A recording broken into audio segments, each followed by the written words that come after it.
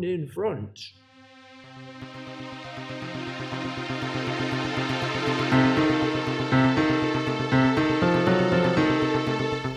Oh, Fogies and Films!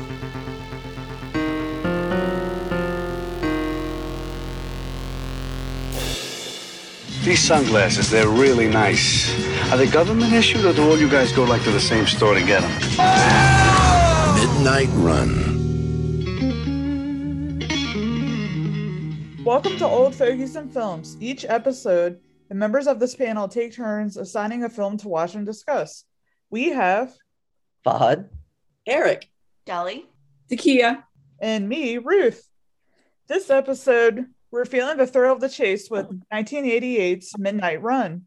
This movie features Robert De Niro as a cynical ex-cop who wants to take one last easy bounty hunter assignment so he can retire and open a coffee shop. But his target is an embezzling accountant with a heart of gold, Charles Grodin, with unfortunate ties to the Chicago crime boss that ruined his life. In the end, De Niro's character finds resolution, renewed trust, and an uneasy respect for the criminal he's nearly died to drag back to LA.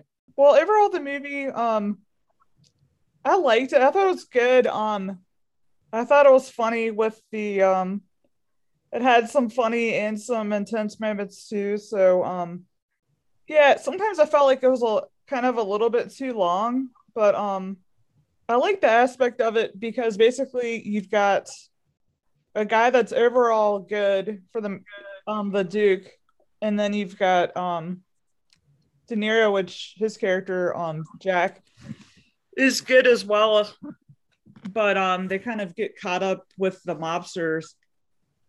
Unfortunately, it ends up being Jimmy, which is someone who they have both had to deal with. But even with Charles Grodin's character being taken by De Niro, he is still an overall good guy. The only real problem at first he has is that I thought he was great on the plane when he was trying to get out of it, because he got so he could get free. He got completely had a complete like meltdown and everything like that, and so that helped him a little bit in the beginning to try to be able to be released and not be caught. just a question on that, just for everybody. When he said he had that extreme fear of flying and then he had the meltdown on the plane, did everybody believe him when they saw that? Were you believing like, oh, he really is scared of planes, or did you think he was acting? Yeah, I believed him because I believed him too. He already seemed neurotic, so I thought, oh, sure. Yeah, I totally believed it. I'm afraid of flying, and that is like exactly how I feel when he was like, oh, get me out of here. That's exactly what I feel. But as soon as the plane like starts taxiing, I'm like, all right, get me out of here. I'm out. Did it give everybody the feels seeing like the staircase in the plane like back in the old days? Yeah, and you could still order drinks and food on the plane too. It made me think though. I get sort of annoyed in films sometimes because it seems like in a film, every real person is also a really good actor, because you see it a lot where somebody has to like fool somebody and they're really good at it. It's like, I think most real people wouldn't be that good at fooling people. Like he put on a little show and it's like, okay, what he's like a trained actor or something, the fictional character. Because he did a very good job of it. He looked like he got really manic and sort of like overcome. I want to say the plane. Don't the planes, is this like that now with the stairs? No, they don't have them. I don't believe there. I don't know. There could be some still with that, but back in the day, like the stairs would take you up to business class. Oh, okay. It's just because back when we were kids, we'd go to Pakistan often, so a lot of those international planes had like the business class on the second story of the plane, so you had these stairs that would go up there. We were always in coach, but when you're did you take the business class? I've seen it. Like once we flew, and I think it was with like friends of the family, and I think like the father was in business class. I think we went up to like look at it. It's gross though, because back then it was a free for all for smoking. So like it's covered in smoke and all. But I mean, the first class was still on the regular floor. Like that's where they were sitting, was in first class. in this movie, but it was just fun to see like, you know, planes from back then, because I really don't know if there are any that have stairs to a I business. thought some international when they go like overseas, like they have like a sleeping compartment one, and then upstairs is like the Yeah, regular. maybe they still have some with stairs. Yeah. I don't know. I flew business class 3 years ago, and it was so I know I was on Korean Air, and then I guess humble Indonesian plane, and then and I don't remember a staircase. But business class did, you know, I had a sleeping pod, but it was just as far as I could tell, the same level as everyone else. Yeah, that's what I've seen in recent years too. Yeah. And I don't know if there was a separate first class. I feel like maybe it was just conflated. I was gonna say, Shelley, it did make me think, obviously not to that degree. I remember how you telling me how terrified you were of flying. So it kind of made me think of you in that respect, but I know you wouldn't have freaked out like that, but I Oh. might. We were flying. Sorry to interrupt the story about myself, but we were flying back from Germany, and the plane like started dumping fuel, and they didn't tell us why. And you know, you have that screen in front of you that the plane had turned around, and I didn't know why. And the first time I was freaking out. I was like, why are they? I looked outside, you could see the fuel dumping. I'm like, what's happening? What's happening? So ever since then, I have completely panicked on flying. Do you think it And was then they make skyjacking? announcements, and it's all in German, and I don't speak German. yeah, I would have freaked out. I kept hitting the flight attendant button. Are you sure we're okay? And I'm sure that they thought I was And insane. she was dripping sweat, and she said very nervously, "Yes, everything is fine." I know. And I thought, well, would she tell me if everything's okay? And then she passed you a microfiche. Let Americans freaking out. Do you think they call it skyjacking? Because in a plane, hijacking is not high enough. Sorry. Okay, Ruth, who's Sorry. next? That's So okay. who would you like to go first? How about Shelley?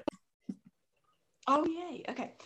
So I enjoyed this movie. It wasn't my favorite ever, but I enjoyed it.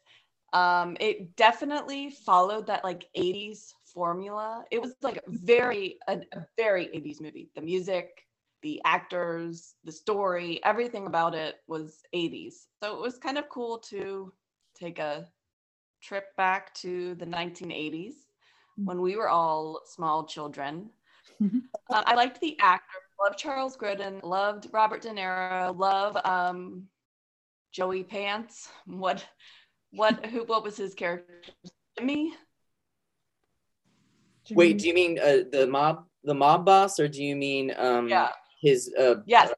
No, the guy that was kept calling him the bail with the bondsman, hair. The Joe bail- Pantoliano? I know. Eddie. I would Eddie. call him Joe. Cody. Joe, that's what I was like, Joey Pants. That's adorable. Um, I love him. the character's name is Eddie. Eddie. So I liked the story. I liked the friendship tale, like these two men becoming great friends from so that's my overall spiel. I liked it. 80s. Anyone else want to go? Yes, but who does Ruth want to call on? Oh, How about Eric? Cool. Is it because I spoke up? I was like, I see a pattern. Shelley had said the last word and Ruth picked Shelley. This time Eric said the last word. And This works Why in not? society too. The people who stand up and speak up are the ones who usually get opportunities. Okay, so I was comfortable sitting through this whole movie. But I can't say that I super like it. Made almost no impression on me whatsoever. I definitely don't agree with I think it's a 94% Rotten Tomatoes. I don't see how it can be that high. Or I think it got a Golden Globe nomination too, some stuff like that. I don't understand why that is. I think that may have just been on the power of Robert De Niro, because he really was like, this was the height of his career. And apparently he had been doing, a lot of very intense roles up until now, and wanted to do this because it would be a little bit lighter and maybe he could do some comedy.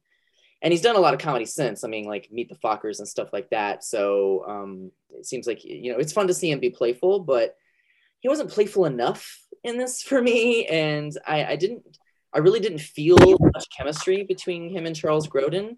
I wanted to like it so much because I love Charles Grodin. I'll totally admit I've never been a Robert De Niro fan. I feel like he's really overrated. And so it just, the attention that he gets bothers me a lot. And so the movie, I don't know, it felt very low energy to me the whole time. Like it wasn't as intense, or it wasn't as wacky as I thought it would be. It was like a standard cat and mouse kind of tale.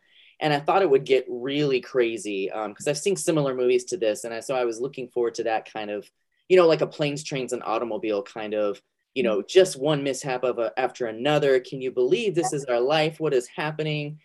But I didn't really get much of that. What else?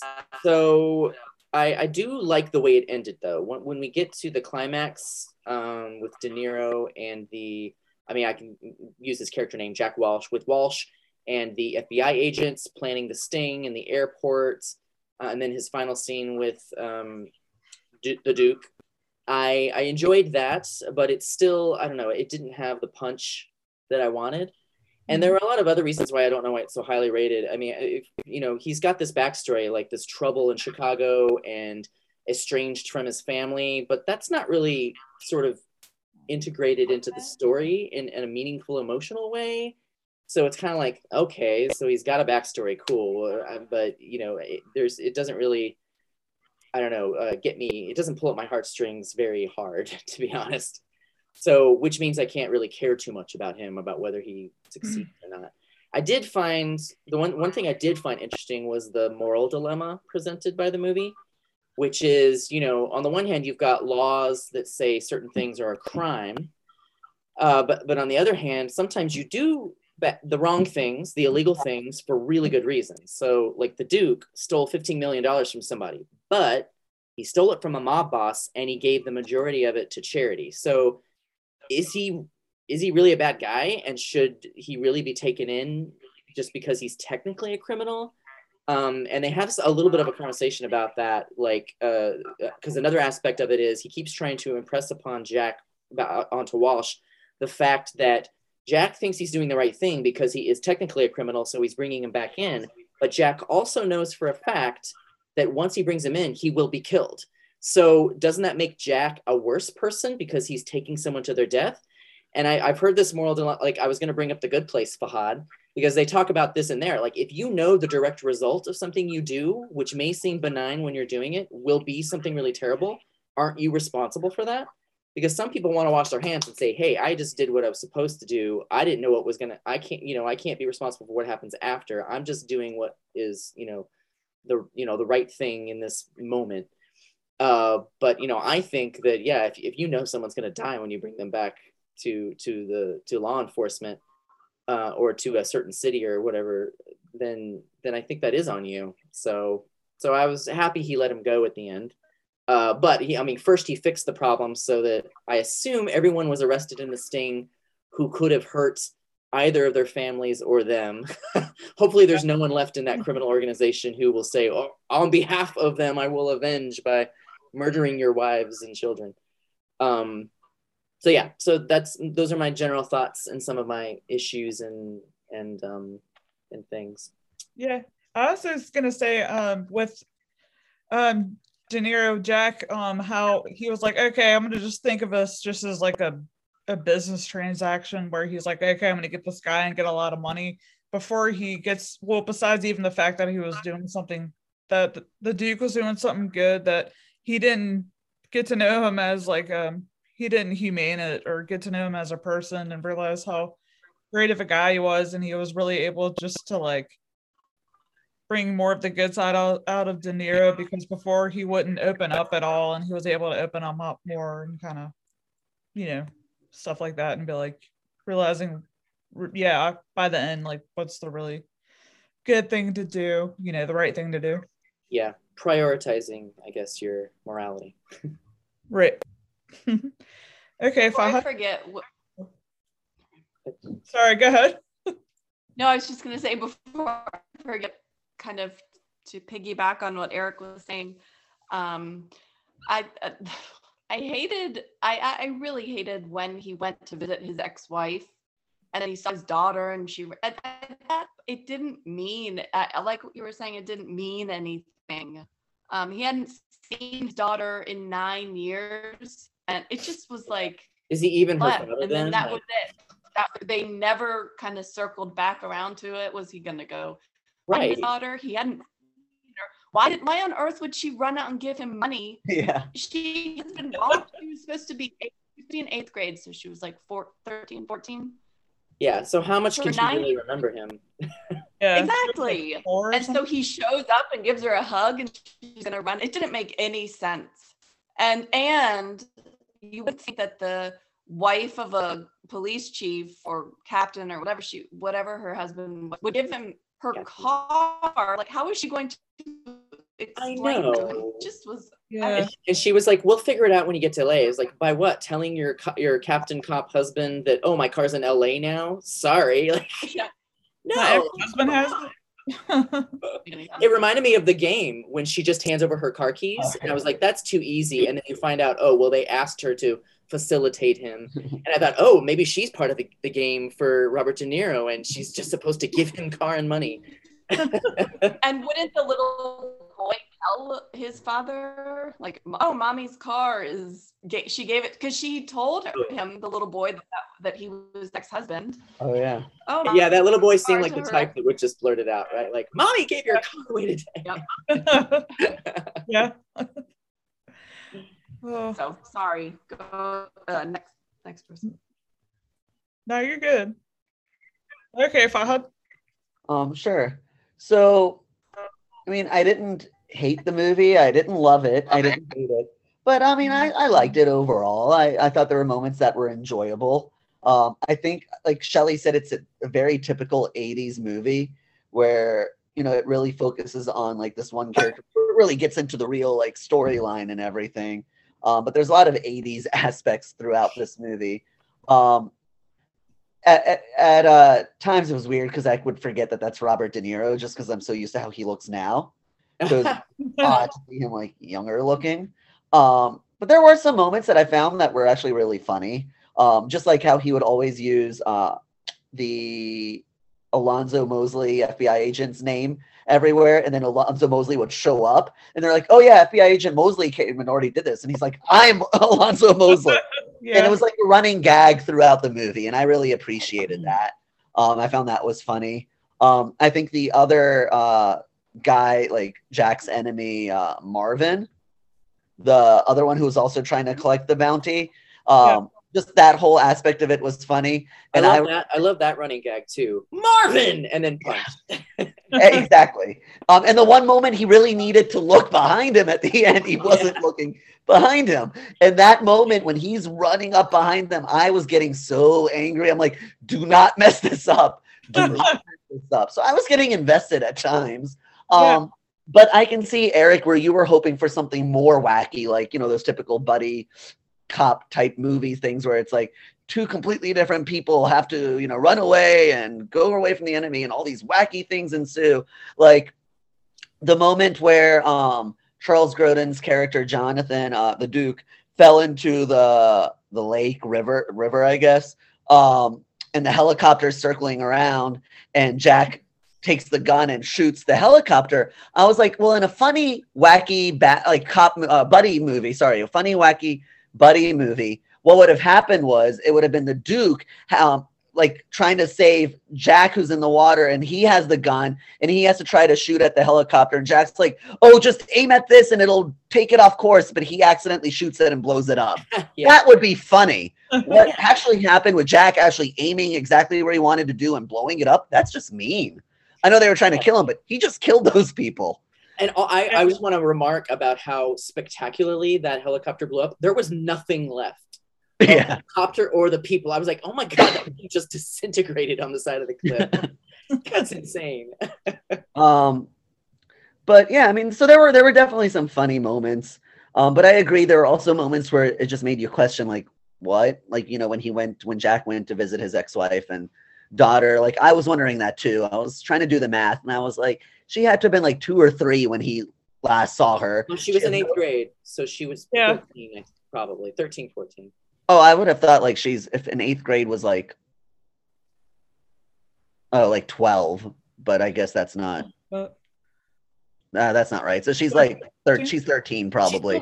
She's still like 4. She still has no real connection to him at all. So like Shelley was saying when I agree with you, Shelley, when the girl ran out to give the money, I was like, well, why? Like you don't know this guy unless like the mom this entire time has been keeping her daughter up to date on him and telling stories and really keeping some kind of a connection. Yeah. I don't know why she would, but that's the only reason I can think that the daughter would offer her all her babysitting money, which was almost enough money that he needed. Like, that was almost the answer to the issue he was having. Also, we never found out what was their most important night that the family was about to have, right? I thought they were going to reveal something to us like, oh, well, it's our anniversary or your daughter's, I don't know, achieving something, but I don't think they ever said. I assumed it was something important for the father's job, like he was being commemorated for something. I don't know. But why mention it if you're not going to tell us what that is and if it has no like impact on Walsh at all? Maybe it'll come up during another Midnight Run, the sequel. Yeah. Because there were 2 made-for-TV sequels. 3 made-for-TV sequels. Not the same cast, but same character of Jack Walsh. Oh, okay. Well, Which okay, so he left the Chicago Police Department because the entire police department was corrupt. Well, they explain later didn't. They stashed heroin in his locker or his place or something, and then told him either you go on the take or you go to jail for the heroin or you just get out of town. I don't know why they gave him the option to get out of town. So I think that's why he moved to LA, was because the other 2 options weren't appropriate. He didn't want to do those, go to jail or go on the take in Chicago. So he's just like, fine, I'll go to LA. So he couldn't take his wife and daughter? That's a good question. Like, did she leave him because he was too good of a person? I mean, Yeah. I don't know. what the hell? Or did she not believe him? Did she think he was actually stealing drugs?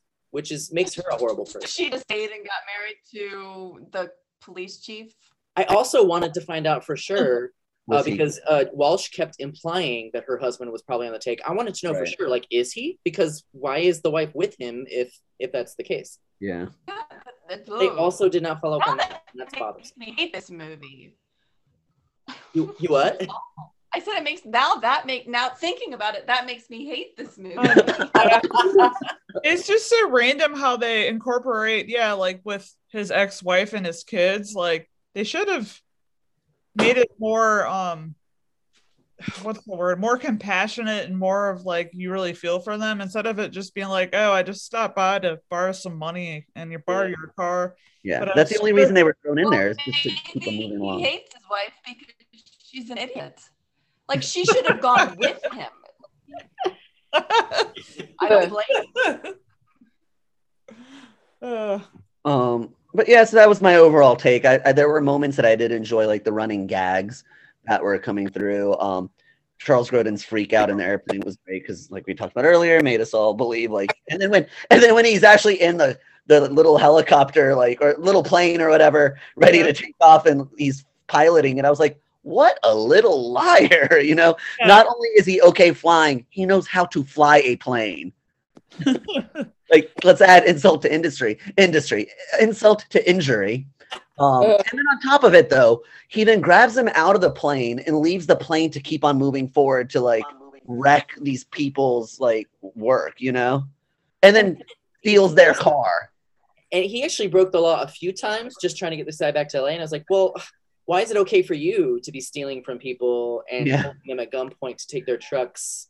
But it's not okay for this guy to steal $15 million from a mob boss. But let's also not forget the fact that Charles Grodin can't be so upset that he might die even if he goes into jail, because what he did was so risky. He knew, like, I mean, you don't just go steal from a mob boss and expect to get away. And even if you're caught by the police, you're not going to get away from that. So, I mean, I with what you were saying earlier, I agree. Like, Jack shouldn't just hand him over knowing that he could die, but the Duke took on that risk by stealing that much money from a mob boss. Like, you were already taking on that risk. But I think he has a fair reason to hope that a private citizen, which Walsh is, he's not a cop anymore. He just does bounty hunter work. He has a fair reason to believe that a private citizen might not put his life in danger or turn him in. Like, if the cops find him or the FBI find him, fine. They have a job to do that's official and authority, and they just kind of have to do it. So if they run into him, they're going to take him in. But Jack is choosing to do this, and I'm sure Duke had some other people who helped him kind of go into hiding and make this escape so that he wouldn't be found. And I'm not saying it's right. I'm just saying he shouldn't be surprised or mad if somebody were to turn him in, because he did it knowing it was such a huge risk. Yeah, He's a smart guy. I don't think he was that mad though. He just tried to convince. Like, he never blew up and screamed, "Oh my God, I'm gonna die! You can't do this." He was just trying to explain to him. Like, he knew that he put himself in that position, but why does this person need to do this to him? Because he wants to get paid. Yeah. Well, it's also funny too how so with that whole synopsis with the airplane with Jack, and then how he handled it, and then how Marvin handled it when he was like, "I'm afraid," and he just knocked him out. It's like, "Oh, it's okay," whatever. I actually really liked Marvin's character. I thought, because he screamed everything. I think he may have had Tourette's or something. It was just, he would just scream obscenities at people. He's always loud and like, "Fuck you." And I found that very funny to watch. But anyway, I think Takia hasn't gone yet, right? Before we keep going. All right, Takia. Yes. I like the 80s feel of the movie, especially with the cop cars that had little spinning, I don't know, it's a globe, the little 80s globe on top of the car that yes, I liked everything down to. Oh, you mean the siren light? Yeah, the siren, yeah. The old school one that looks like a globe or something, like a snow globe. Yeah. So I like that. I like the Robin Neer's character. Actually, I can understand his star power because he is one of the A-list actors and whatnot. So I can see why he was a big deal back then, even now. When you were saying that he's not as you don't see him as, I guess people may fall for him too much, but because because I've seen a lot of his other movies and in terms of his acting is really good, especially some of the I think he was in Cape Fear. Was that him? Cape Fear.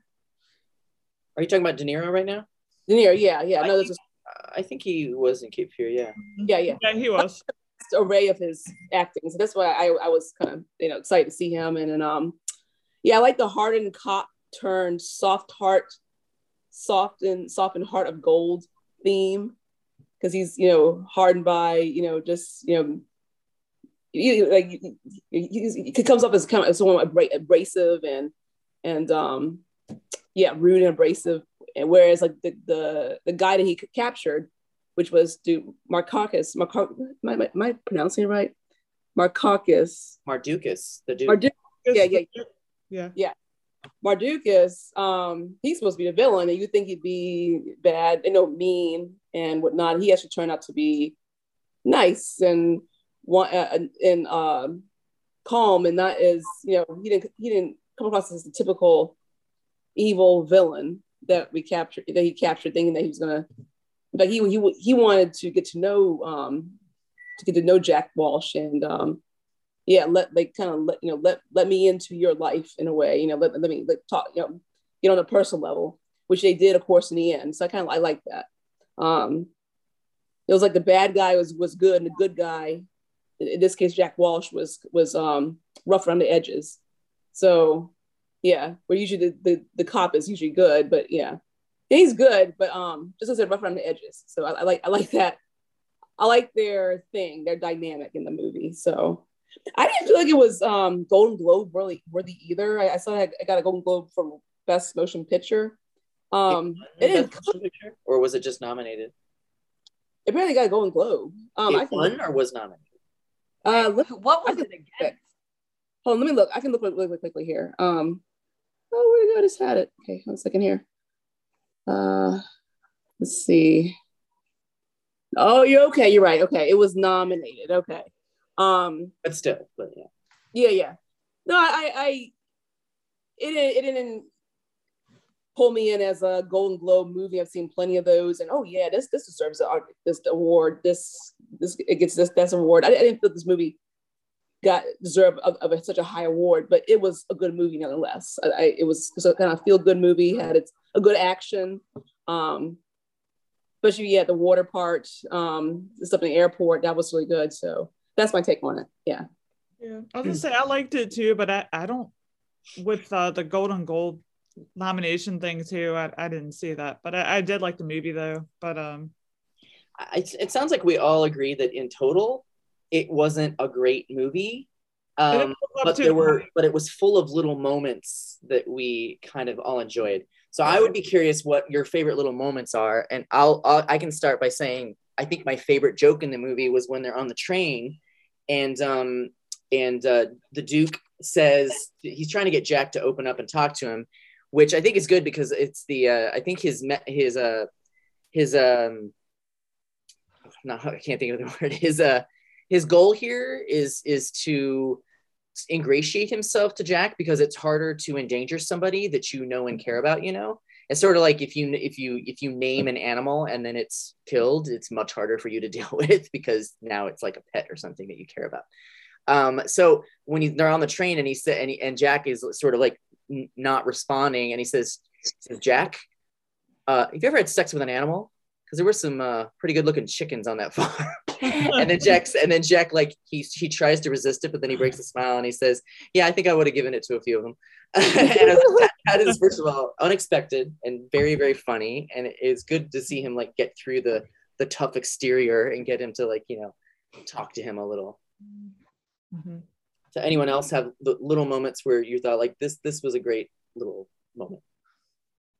I already mentioned mine about the just the one joke about Alonzo Mosley. I just really all the way through. But before we go into other favorite moments, speaking of Alonzo Mosley, did anybody recognize that actor who played the FBI agent, the lead guy?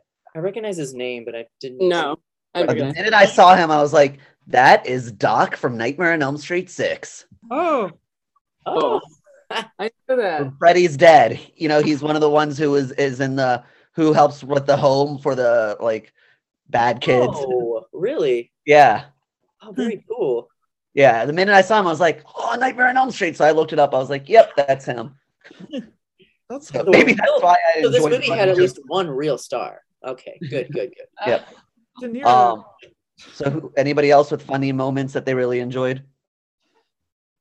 Favorite little moments, go. I liked how I only thought of one little synopsis so far, that De Niro did the little funny thing with Alonzo and left his sunglasses on the steering wheel for. I thought that was cute too. Yeah, I love that he left his sunglasses, and then they kind of at the beginning, and then yes, I liked that. I liked all of those. There were lots of those. Now that you think about it, yeah. And I agree. I liked. I get their relationship when it started to turn when they were talking on the bus. He was just trying to get him to talk about his daughter and his wife. So yeah, I liked those moments. The where he's trying to get him humanized. Yeah. Or get Jack to humanize him. Yeah. That's a good description of it. He's a very smart guy. Yeah. And it works in the end. So. And the plane. When he's like running after the plane, I kept thinking, there is no way he could catch it. He can't run as fast as a plane. That guy would be out of here. Yeah, I thought the opposite. I thought the plane was going slow enough. I'm like, why isn't he catching up to it faster? You should be able to.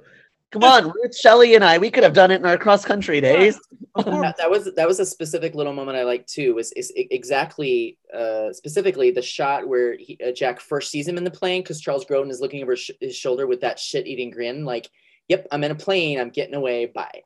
Yeah. But then I was like, how did you get this far? You're in a plane and you still don't get away from him. Fail. I have a question. What do you all think he did when he left at the end? Grodin's character, the Duke. Like he gets away. He turns around and he's gone. Where did he go? Do you think he got right on a plane immediately? Did he have another money belt where he just had an extra? Oh, and he cool. had that money all along. Yeah. Every time they needed it, he's had that Even, all even along. though they stole money from that bar with the counterfeit Yeah. scheme. Yeah. Even though he was hungry at the diner and really wanted the food there, he didn't mention, I have all this money on me. Oh, speaking of the money, with the De Niro getting, and it said 10, didn't it say 10,000 on the bill or something like that? It One was of the Those are $1,000 bills. 1,000 bills, yeah. $1,000 bills. Yeah, because he asks the cab driver, Can you break 1,000? for You know? 1,000. And he's like, all right, guess I'm walking. I thought it was weird that he landed in LA, but the first cabbie he meets outside has, I think, like a New York accent. I was like, are all cab drivers just New York by default? Also, Like, when the what are you cab talking driver, about? You crazy?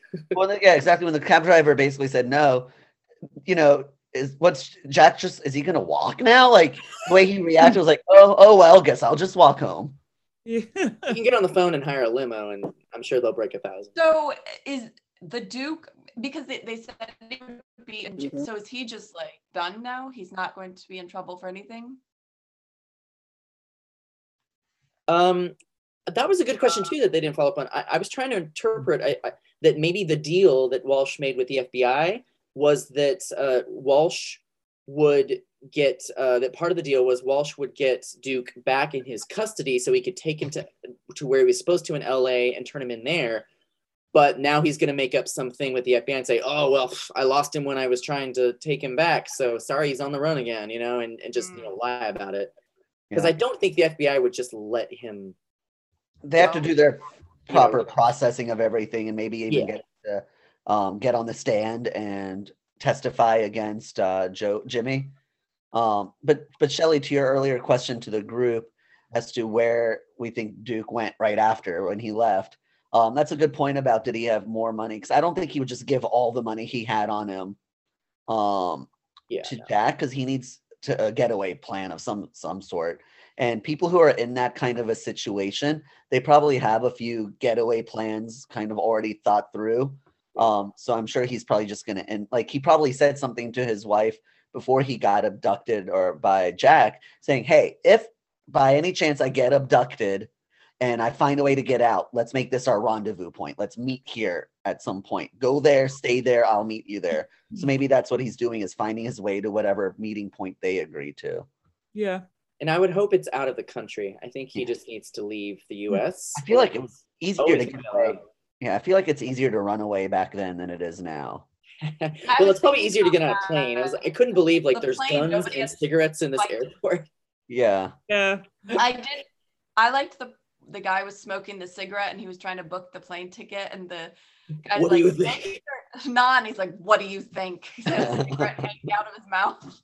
Another great. Yeah. So what Jack was doing for his job as a bounty hunter, that was not illegal in itself. See, that's what confuses me. I'm pretty sure you still have to follow, you know, the rule of law. So, I mean, I think he started out breaking the law by breaking into that house to find the Duke. And so, I mean, I don't know. I think they still have to follow the law, but I guess he doesn't get taken in for it or something. Like nobody asks. I was going to say, they don't ask questions as to how you got the person. They just know you got the person. Maybe, yeah. I don't know. Like if he were caught breaking into the guy's house, he could be arrested, sure. But they're not going to ask him, hey, did you break into somebody's house to get the guy? They're just going to be like, oh, you got the guy. Great. Yeah, out of sight, out of mind. We're not going to question this. And I think, you know, probably police and all, I wouldn't say they appreciate bounty hunters, but they probably like the fact that they can get the bad guys by means that the cops aren't allowed to. Yeah. Because this is also across state lines. Right. So, like which is why the FBI are trying to get him first. Yeah. It's kind of like those To Catch a Predator shows, on NBC. It's not the cops that are doing the talking to the bad guys online. It's like some kind of a vigilante group that is doing the posing, all of that. The cops are just there once the person does the illegal activity of going into the house to solicit whatever. Then the cops can act, but they're not the ones actually falsely acting as a minor entrapment. They're not doing the entrapment themselves, but they are knowingly going in with these people who are doing the entrapment, but they're not doing it because they're not allowed to. Plausible deniability. Well, but they'll capture the person right away. Yeah, so the same thing here with the bounty hunters. It's like they can do whatever means they can to get the people that the cops can't do. Yeah. Hey, I want to go back to when they were leaning on each other for trust. That was kind of interesting as well, because both of them didn't trust each other, because one had captured the other, of course. Jack Walsh had captured John. But there are points where John needed his help in terms of getting out the water. And then what was the other one where he can I trust? Maybe it was just one instance. No, there was twice where he asked him, he had to save him, and he said, "Will you let me go?" He says yes. And well, the second time it was all getting on the train, which wasn't really saving his life, but just helping him up. So it was 2 times. Okay, and then it's funny how they were both like, but he didn't get him on the train. I was gonna say, he didn't help him on the train though. Yeah. That was broken. No. Because Jack said no. He's like, no, I'm not gonna let you go. Yeah, and they came up on there. Yeah. But it was just interesting. What did you guys think was going to happen there? That he was going to believe him when he pulled him out of the lake? Did you think the Duke was going to believe him, that he was going to let him go? Or I think the Duke, no matter what, was going to pull Jack out of the water because he's a good guy. Yeah. He's not going to let Jack drown. Yeah. But he at least was like, I might as well try. I might as well ask, because. But I think he believed Jack when Jack said yes, he would, because it's kind of like, well, I have saved your life now. I'm asking you to save mine. But Jack was unmoved by that. So I don't know. Took him a while to come around. Yeah. They both had the trust issues there, because, one's trying to take the other one in for money. Well, they don't even know each other, so there's no built-in trust. That's what I'm saying. Yeah. So it's funny how one, at one but they point. both have experience with Jimmy Serrano, so you'd think they'd come to an understanding, like, we're on the same side. But that moment in the river, I don't know if anyone else did, but I kind of thought that Jack was just fooling about needing help up to make sure that because he knew that Duke was a good person and he didn't want Duke to run away, and he knew Duke wouldn't run away if he really thought Walsh was gonna die. So he's like, no, oh no, help me, I need help. Because I wondered, like, is he really, couldn't he have pulled himself up from there? Maybe he's just fooling to make sure Duke doesn't, because Duke could have gotten away at that point. He could have just started running and hid somewhere in the mountains, and then he's gone, and Jack never finds him. Yeah, that's true. There was a lot of lying and deceit in this movie. Yeah. So as far as the bail bonders go, I'm trying to think. Was that one guy the only one that was really like the corrupt or quote unquote mole that would that gave all the info, and the other guy, well, not to say that he was completely honest because he didn't want to pay Jack his full amount in the first place for his first bond, but was Stanley the more quote unquote honest one compared to the other guy? He was, but can you guys help me remember? I couldn't remember why Eddie needed Jack to find this guy in the first place and bring him to LA. So Eddie bailed the Duke out. Like, he's the one who put up the money. Okay. And then the Duke, would have to he loses that money if the guy doesn't attend court, right? He would lose that money, but if Jack, then goes back, owes him the money, so he would make money off of him. Okay. And now I get it. Thank you. Yep. Could not remember what his tie was to the situation. So it must have been a ton of money if he was going to give him $100,000. $400,000 that he, I think it was $400,000 was the $450,000 according to Wikipedia. Okay, yeah, it was the bond that he paid or the bail that he paid for the Duke to get out. So he would lose all of that money. So it's either lose $450,000 or just lose 100,000 by paying that to Jack. So, did you guys notice in the credits that the score is done by Danny Elfman? I noticed it in the opening credits. Yes. I saw that in the opening. Isn't that weird? It was not like a typical Elfman score. I mean, he's done other scores, but he's known for a certain kind of sound. It was not at all in this movie. No. This was so like Smokey and the Bandit, jaunty sort of tune. I think I noticed something So too weird. of his This school. this was the same year that he also did the score for Scrooged and Beetlejuice. Oh, Yeah, like Beetlejuice has such a distinct. Yeah, it does. doesn't sound like the same guy. I wasn't crazy. I didn't like it. Well, I was about to say there was nothing special about the score. Really? I did like one thing about it, the sound, the editing that he did. Like he composed in a way that really punctuated certain scenes. Like music would be playing and then it would come to an abrupt stop just as a character sort of turned around and there would just be silence. I think that happened with Mosley on either the plane or the train. And I thought, oh, that's a really nice way to use the music to sort of make the scene more interesting. But other than that, the music itself, I was like, eh. The music itself is like the movie. It's just there. Yeah.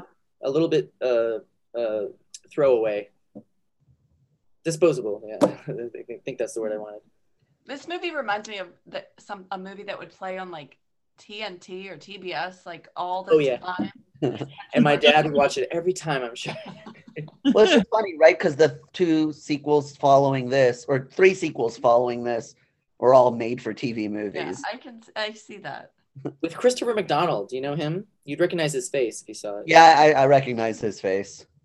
So speaking of recognizable faces, he didn't have very many lines, but did you recognize the second in command in the FBI? The kind of handsome guy that would always... I recognize him from several From things, including Ghostbusters, Devious right? Maids. Sorry, what? Sorry, go ahead, Fahad. What'd you say? Well, I was just saying I recognized him from Devious Maids. Yes. But also, he was the dad on My So-Called Life. Yes. Oh, him, yes. And there was a third thing I wrote down. Oh, Fahad, much more recently, he's Fred Micklin on Morning Show on Apple TV. Which one is that? So I meant to look it up to make sure because I didn't want to misspeak, but he's the head of the company that is. I was going to ask, is he the head, like the main guy? Yeah. Okay. Oh yeah. He's the one who then they kind of mounted against. Yeah, you can kind of see it now. I mean, he's much older in that, but that's I saw him. I knew him from in Devious Maids, and he was just a few years ago. So yeah, he was older. Mm-hmm. What was his name? Tom Irwin. Okay. Yeah, I recognized him immediately, but I could not pinpoint why I knew that face. And I think it's actually because of My So-Called Life. Because for some reason, even though that only lasted like 1 season, I remember those characters really well. And I wasn't even obsessed with the show. My best friend was, but I didn't even watch it religiously. But it had like such a cultural impact. I was like, I remember all of those faces really well. Yeah, I love that show. And Jared Leto, that was like his first gig, I think. Was that first time he had like a openly gay character too? That was one of the first openly gay, especially teenagers on a television show.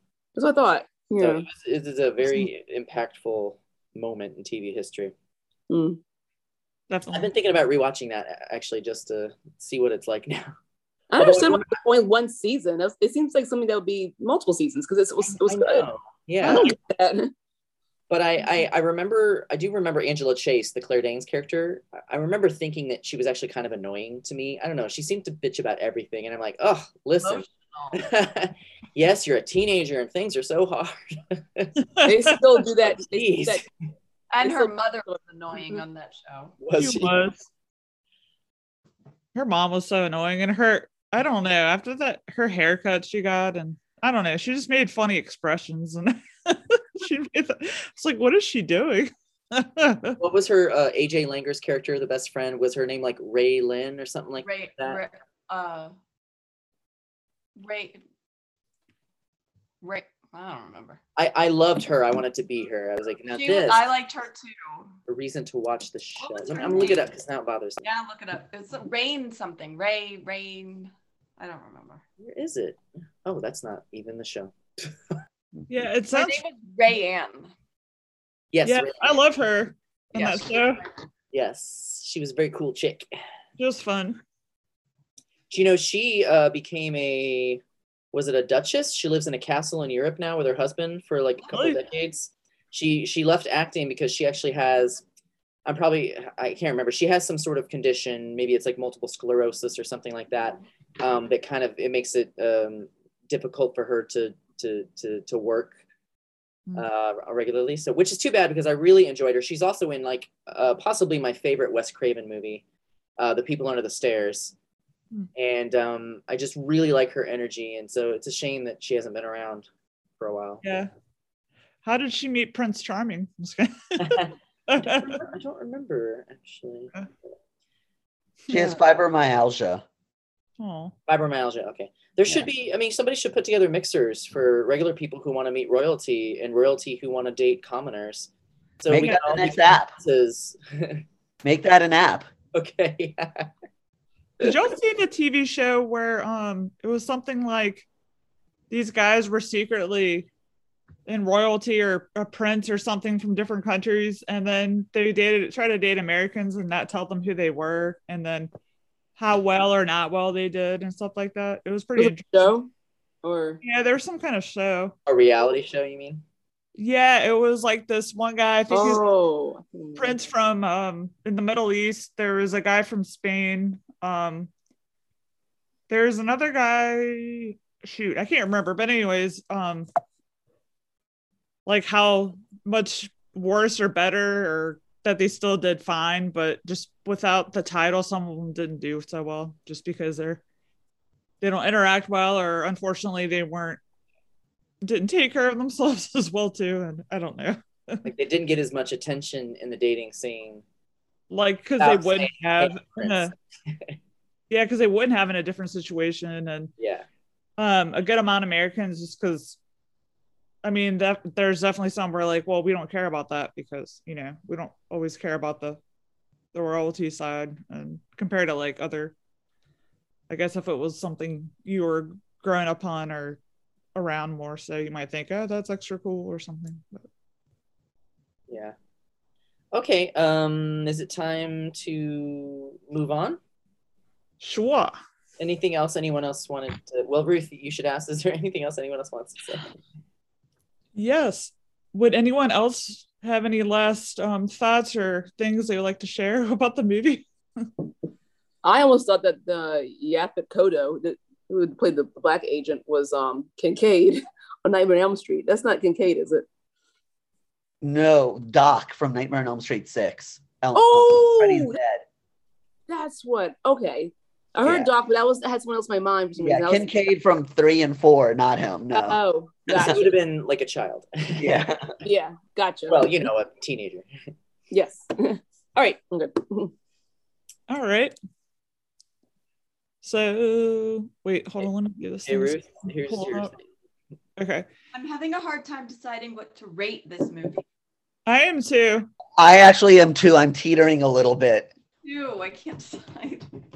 Mine isn't going to be very high, but I'm trying to think what I'm going to do. It's yeah. We'll get there. We'll figure it out. Just do it right on, on the cuff. But first we have Yes. Okay, it's that time again for recast. we close each episode with the recast game, where we each play casting director and choose a different actor from any area, living or dead, to portray a character in the film instead. First up is Takia. Okay, let's play up I had 2 recasts here. Okay. No, greedy. One. Well, the 2 main characters, of Mardukas and Walsh were just so, they were very main character. I kind of couldn't choose which one I wanted to pick, so I picked both of them. Good. You're making good money. Yes, I chose Bob Odenkirk, who was Better Call Saul, as Jack Walsh, because I saw him as a kind of a soft dad turned badass cop in some movie was like last year I saw in Nobody. Nobody. Thank you. Yeah. And he kicked butt. Like, I was like, whoa. I'm so used to seeing him with his little weird nerdy hair slicked to the side as a little nerdy lawyer. And then he turned to his action hero. So I saw him as Robert De Niro's character. So I thought that'd be kind of cool. And then I saw Bryan Cranston as Murdakus, because I don't know, I like both their chemistry in Breaking Bad. So I kind of put them into those roles of the main characters. So I saw Bryan Cranston as John. So I can see him kind of trying to be, he may be a villain, but he's a good guy. I don't know. I saw him doing that role. So I bet they'd be really fun together. I think there'd be some chemistry. That's what also I was going, because I like their chemistry and Breaking Bad so much. So those are my recasts. Okay. Shelley? Oh, I was just thinking, well, while Taki was talking, there weren't very many women in this movie. Like, even none of the policemen were even police. Well, there was one lady cop in the way back. I noticed her because she had amazing. I was just trying to imagine if I saw a single police officer that was a woman, which I didn't even think about that. It makes me not like the movie. There goes your rating even lower. Right? So anyway, so there was no possibility to recast I guess I could. The ex-wife. Could have put a You woman. could have. Gender swap. If I wanted to keep it the same, there weren't many. Anyway, I recast Robert De Niro's character. I thought Jake Gyllenhaal would have made a good cop turned bounty hunter. I could see that, especially now. The way he's sort of grown into his looks a little bit. He's starting to look a little more rugged. Like a mature man. Yeah. Yeah, that'd be cool. Alrighty. Eric. Okay. I decided to recast all of the extras in the airport with everyone who's currently at Dulles right now. I thought that maybe they would just, I don't know, they would smoke less. That would be, no, I'm kidding. I actually decided that since the wife was kind of a throwaway character, I wanted to cast her with somebody that might give it a little more oomph. And when I was watching it, she kind of reminded me a little bit of another actress. So I'm going to pick that actress to replace her. And that's Pam Dauber from Mork and Mindy. She's Mindy. Or Stay Tuned, which I know Fahad loves. I hope you guys love that movie too. Stay tuned. So good. So yeah, I love Pam Dauber. I think she has a great sort of witty way to interact with people, especially men. She plays off men really well and holds her own. So I think that she'd be good against Robert De Niro like that. Before the next person goes, sorry, I should have mentioned this before, but did people really smoke that much in the 80s? There was a lot of smoking that was happening. I do remember a lot of smoking. A lot of people in my family smoked. So, but even up until like the early 2000s, there wasn't a law in Missouri. So the first couple years that I went to like the gay bar that we had in town, people smoked inside constantly, and I would walk out of that building every night with my eyes just like burning. I hated that too. Oh, it's in your hair and everything, and you stink. And to wash my hair like 3 or 4 times, and it wouldn't come out. And, I was really happy when they changed all that. Yeah, that's true. Okay, Fahad. So for my recast, I think I did this last session as well. I went with looks. So Jack Walsh back in the 80s, Robert De Niro's character, just the way he looked reminded me so much of another actor now. And that's Jason Isaacs. Oh yeah. He looked a lot like him. At times I was like, oh my gosh. And I was recently watched the Harry Potter reunion, and he was one of the cast members they brought back that they interviewed and stuff. Not at all when he plays Lucius Malfoy, does not look the part at all, but Jason Isaacs is Jason Isaacs, I think, could pull this off. So that's who I would cast if we were to make a movie now. Jason Isaacs is Jason Isaacs. Yeah, exactly. As Jack Walsh in Midnight Run. Exactly. Not Jason Isaacs is Lucius Malfoy. Yes, that would not work. Okay, Cool. and so mine was the guy who played Jimmy. I thought he was a good actor, but he didn't give the impression to me as like ultimate badass for like a lead as a mob. I don't know if y'all ever saw the movie A Bronx Tale, but the guy who's the main leader of the mob from that, his character's name was Sonny, and his name is Chaz Palminteri. Palminteri, yeah. Yeah, so I thought he would have been really good for that. I liked him a lot as a. Yeah, I think there's a whole pantheon of actors who always play like mafiosos that could have just interchangeably been put into this character. I think just because he had more of the alpha personality too. I don't know, something about that. Who's in The Sopranos? Oh, he was? Oh, okay. So on the subject of casting, just to let you know, like I think they always knew that Robert De Niro was going to play Jack Walsh, but they had a lot of people that they were looking at to possibly play the Duke, and one of them was Cher, and I kind of really wish they had done that. Really? Wow, that would be cool. When you talked earlier, Fahad, about how we could gender swap, but we always forget to, I thought I was like, oh, Cher could have been the Duke, and I think that might have been more fun for me. That would have been. It would have added a whole different element for sure. Yeah, I think they would have like been really funny together. Yeah. Yeah, and she's good with the repartee, like a one-on-one in movies with especially with a guy. She's good with like throwing it back really hard at the person, and I think that makes it fun. So yeah, and even in the Sonny and Cher show, like she was really good at like going back and forth. Yeah, it was funny.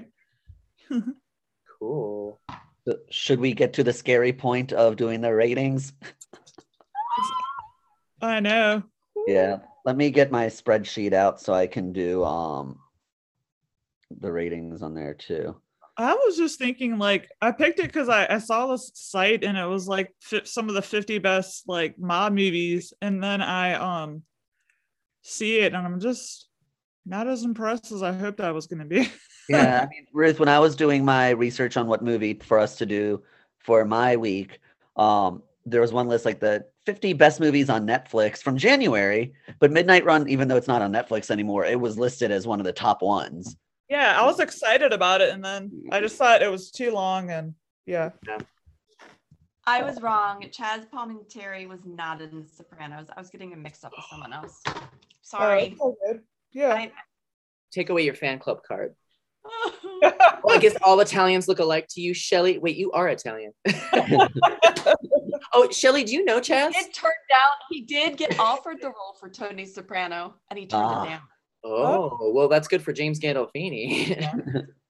Otherwise, he would not be famous. No. True. That would have been cool, too, for him to be. No. James Gandolfini.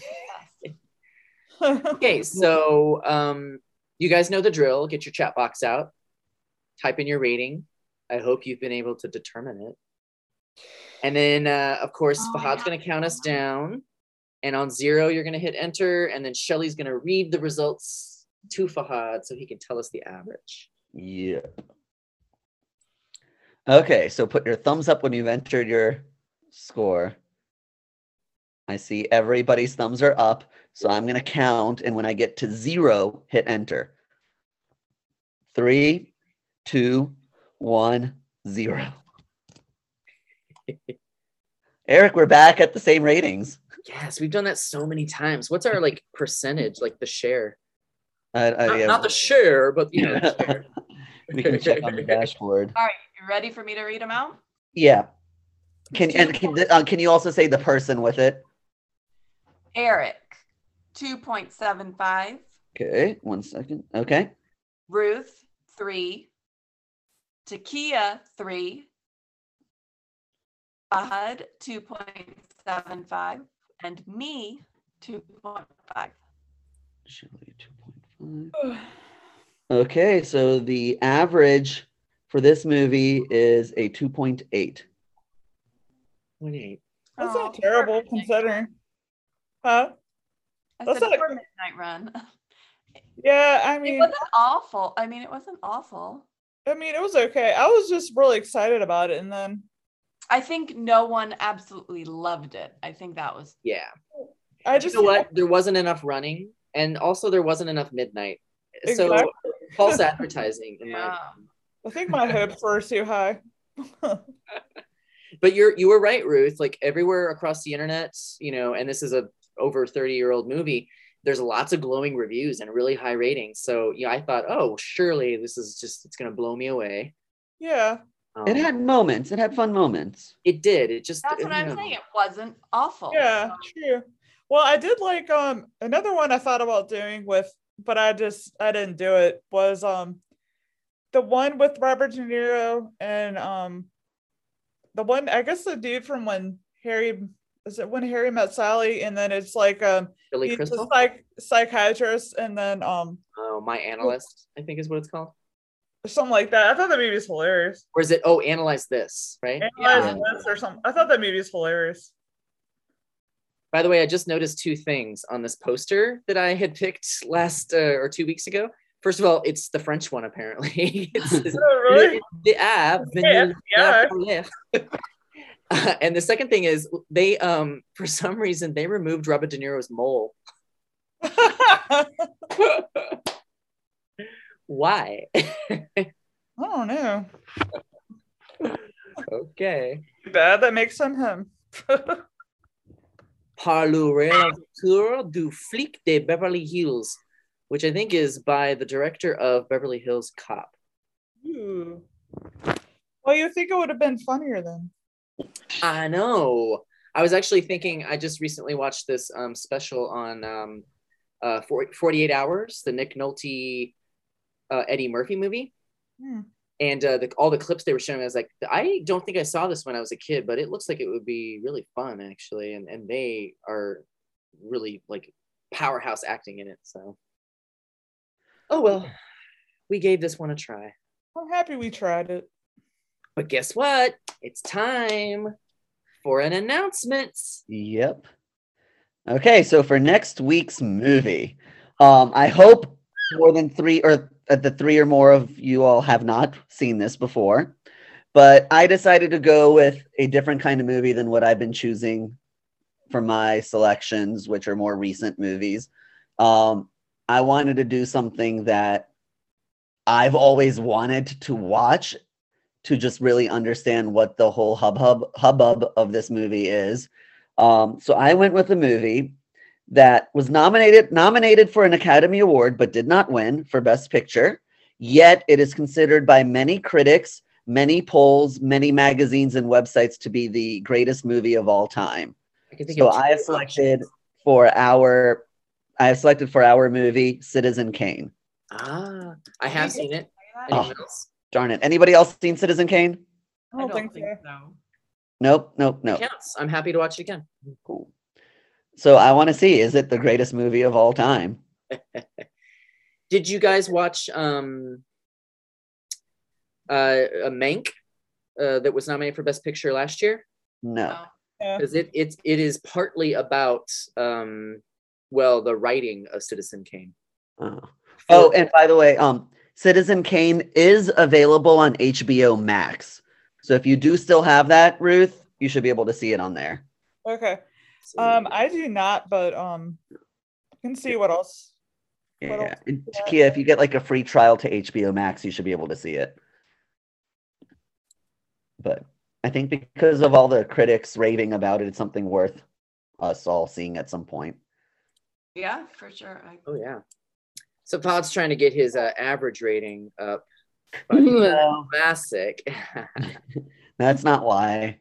I just wanted to do a movie that I feel like we all should add to our list of movies we've seen. I like that movie. Know this one in terms of everybody's talking about Everyone's talking about it. It's terrific. Eric just Takia, what did you say? And I was saying, how'd you of all the more really well known movies, how'd you know to pick this one? Because you don't usually think about 1940s, so I was wondering how you. No, yeah. I was just trying to think to myself, like, what are some of the? Well, my thought process was originally, I started with this one movie that's more recent in the last few years, and I did some more reading about it. And Stephen King raved about this movie and says it's very reminiscent of this other movie. This other movie became my number one option, which was done in the 60s. And I was like, oh, that would be really good. But then I was like, I don't know, maybe. And then I was like, maybe I should really think of older classics. And I was like, what is a movie I feel like I should have seen that I haven't seen? And this came right to mind. Okay, that's interesting. That's cool. I declare this episode of Old Fogies and Films concluded. Thanks for joining us for this mid-morning saunter. You can find us on Facebook and find our list on Letterboxd. Don't forget to leave a comment or review. Everybody say bye. Bye.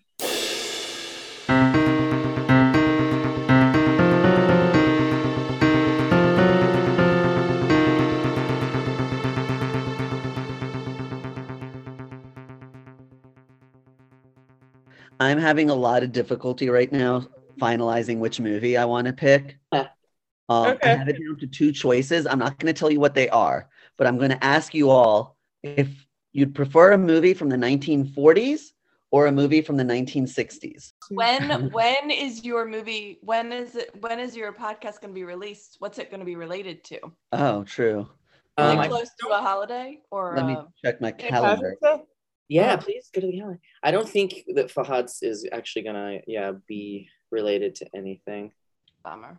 That'll be February 23rd posted. Oh. President's Day. Yeah. Oh, it's right after President's Day. Yeah. Does it star Ronald Reagan from the 40s? That could be good. It does not. He wasn't in that many movies, and they weren't very good. So.